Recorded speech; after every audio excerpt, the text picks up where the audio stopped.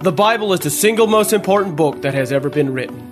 The creator of the universe gave us a playbook on how to live in his universe and the laws that govern it.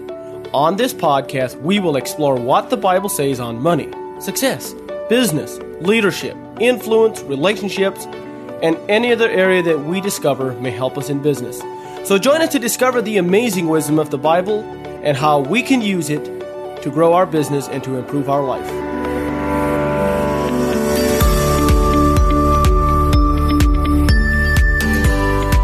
This is Jacob here with another episode of the Let's Get to Business podcast. And today's episode is going to be called Get Off Your Bed. So many times in life, we fool ourselves by trying to excuse ourselves. We create a bed of excuses, a bed of reasons why we can't do well. Oh, I can't do well because. Oh, my marriage is bad because. Oh, my finances are bad because. Oh, can't find a job because. And 1,000 other reasons why things are not going well. Things are going terrible. And reasons why I can't change. And excuses why I'm not going to improve. And all of these things, we make excuse after excuse after excuse. But the reality is we're just laying on a bed of excuses. Now, I know people out there who are extremely successful. And they are on a wheelchair. I even know somebody who's a paraplegic. And they're very successful. I actually know several people who are. And they're extremely successful. Successful coaches and speakers and business people.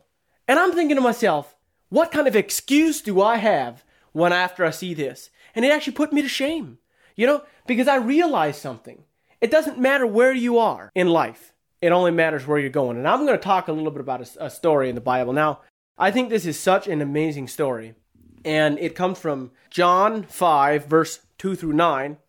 And it says, Now at Jerusalem by the sheep market, a pool, which is called in the Hebrew tongue Bethesda, having 5 porches. In these lay a great multitude of impotent folk, of blind, halt, withered, waiting for the moving of the water. For an angel went down at a certain season into the pool and troubled the water. Whosoever then first, after the troubling of the water, stepped in was made whole of whatsoever disease he had. And a certain man was there which had an infirmity 38 years. When Jesus saw him lie, and knew he had been now a long time in that case, he said unto him, Wilt thou be made whole? The impotent man answered him, Sir, I have no man when the water is troubled to put me into the pool, but while I am coming, another steppeth down before me. Now my question is, he's been there for 38 years. And he says, the reason is because nobody helps him. How many times do we have excuses like that? The fact of the matter is, sometimes we just need to ask the right person for help instead of making excuses. It says, Jesus saith unto him, Rise, take up thy bed and walk. And immediately the man was made whole and took up his bed and walked on the same day with the Sabbath. Now, all our life we can make excuses. We can hold on to the baggage that has been holding us down. All those excuses that we use to lay on. All those excuses that we use to keep us from performing, from doing something. And I'm not saying this guy did not have a legit problem. But the reality is, it's a great metaphor about laying on our bed and excuses. And it's very important that we realize what the guy is saying here. He says, I have no man. I have no man. Funny thing is when Jesus said, he said, Wilt thou be made whole? The guy didn't say, yes, I'd like to be made whole. No, he said, I have no man when the water is troubled to put me into the water. See, he was already making excuses for why he was not better. He was making excuses and he was blaming it on other people. Because nobody else helped me, I can't do it. And so many times in life, we are like that. We make excuses on why we can't do better. We make excuses, it is more blessed to be poor than to be rich. Or make excuses like, I can't help that guy because I just make enough just for me and my family. I can't go on a mission field because, I'm not qualified. I have to pray about it. And not that we shouldn't pray about things, but often we use these things. We use religious excuses to slip out of things that we should be doing. This life is not meant to be an easy life. At no point in life does it say that we're supposed to have an easy life. But if we allow God to work in our life, if we are willing to stop laying on excuses that we have laying on, when we are stop using the same old reasons why we can't do better. See, Jim Rohn talks about in his book, he says, I had my list of excuses of why things weren't going well. Well, do you see what they pay people nowadays? But the taxes. How do they expect people to do well with all these taxes? These are the type of excuses that a lot of people have. But where I live, there's just too much competition. Or another excuse, oh, but in this area, nobody knows about the product. Oh, no, nobody's ever done it in this area. How would I know that it's going to work here?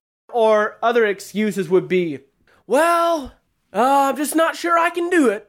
Well, I got to think about it for a while. We can make excuse after excuse after excuse. But in the end, when Jesus calls us, when we have a calling upon our life, what does Jesus say? Take up your bed. What is he saying? Take those excuses and just pick them up. Stop laying on those excuses. Just run with it anyway. Go act with those things. We will always have issues. There'll always be things that we have to deal with. But sometimes we just have to take up that bed. We have to take up those excuses and just go do it anyway, in spite of excuses. Oh, I'm broke. I can't do it. Well, we figure out how to do it anyway. Oh, the thing about it, the reality of the matter is nowadays, most people, let's say they break their TV. By the next day, they'll have themselves another TV. They'll figure out how to get it. They'll finance it. They'll figure out how to get it done. They may be broke as a joke and ready to choke, and they'll go buy themselves a new TV. And that is exactly how we need to be when something actually important happens. If my TV breaks, guess what? I don't care. In fact, I don't even have a TV right now. All I got is a smartphone and tablet stuff. Like, if I really want to watch something, I can. But the reality is, I can have other excuses in my life. Maybe there's other things that I'm doing. And these are some things that I think we have to be very aware of. What are the excuses that I'm using to lay down instead of taking up on my mantle, taking up the reins to where I'm supposed to be going? Am I using my excuses or am I actually acting? So anyway, just some thoughts on that. I think it's so important that we consciously think about these excuses that we tell ourselves and start acting instead of using them as an escape. We have holy escapes. Oh, well, I'm not sure God has called me to do that. We have physical escapes. Oh, well, I just can't handle that. We have financial escapes. Oh, well, I just can't afford it right now. Oh, I just can't do this right now.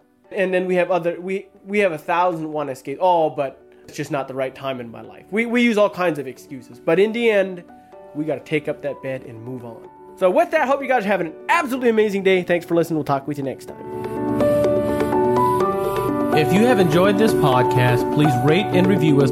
If you have suggestions or comments, or would like to have more information, visit jacobdlee.com. Thank you for listening.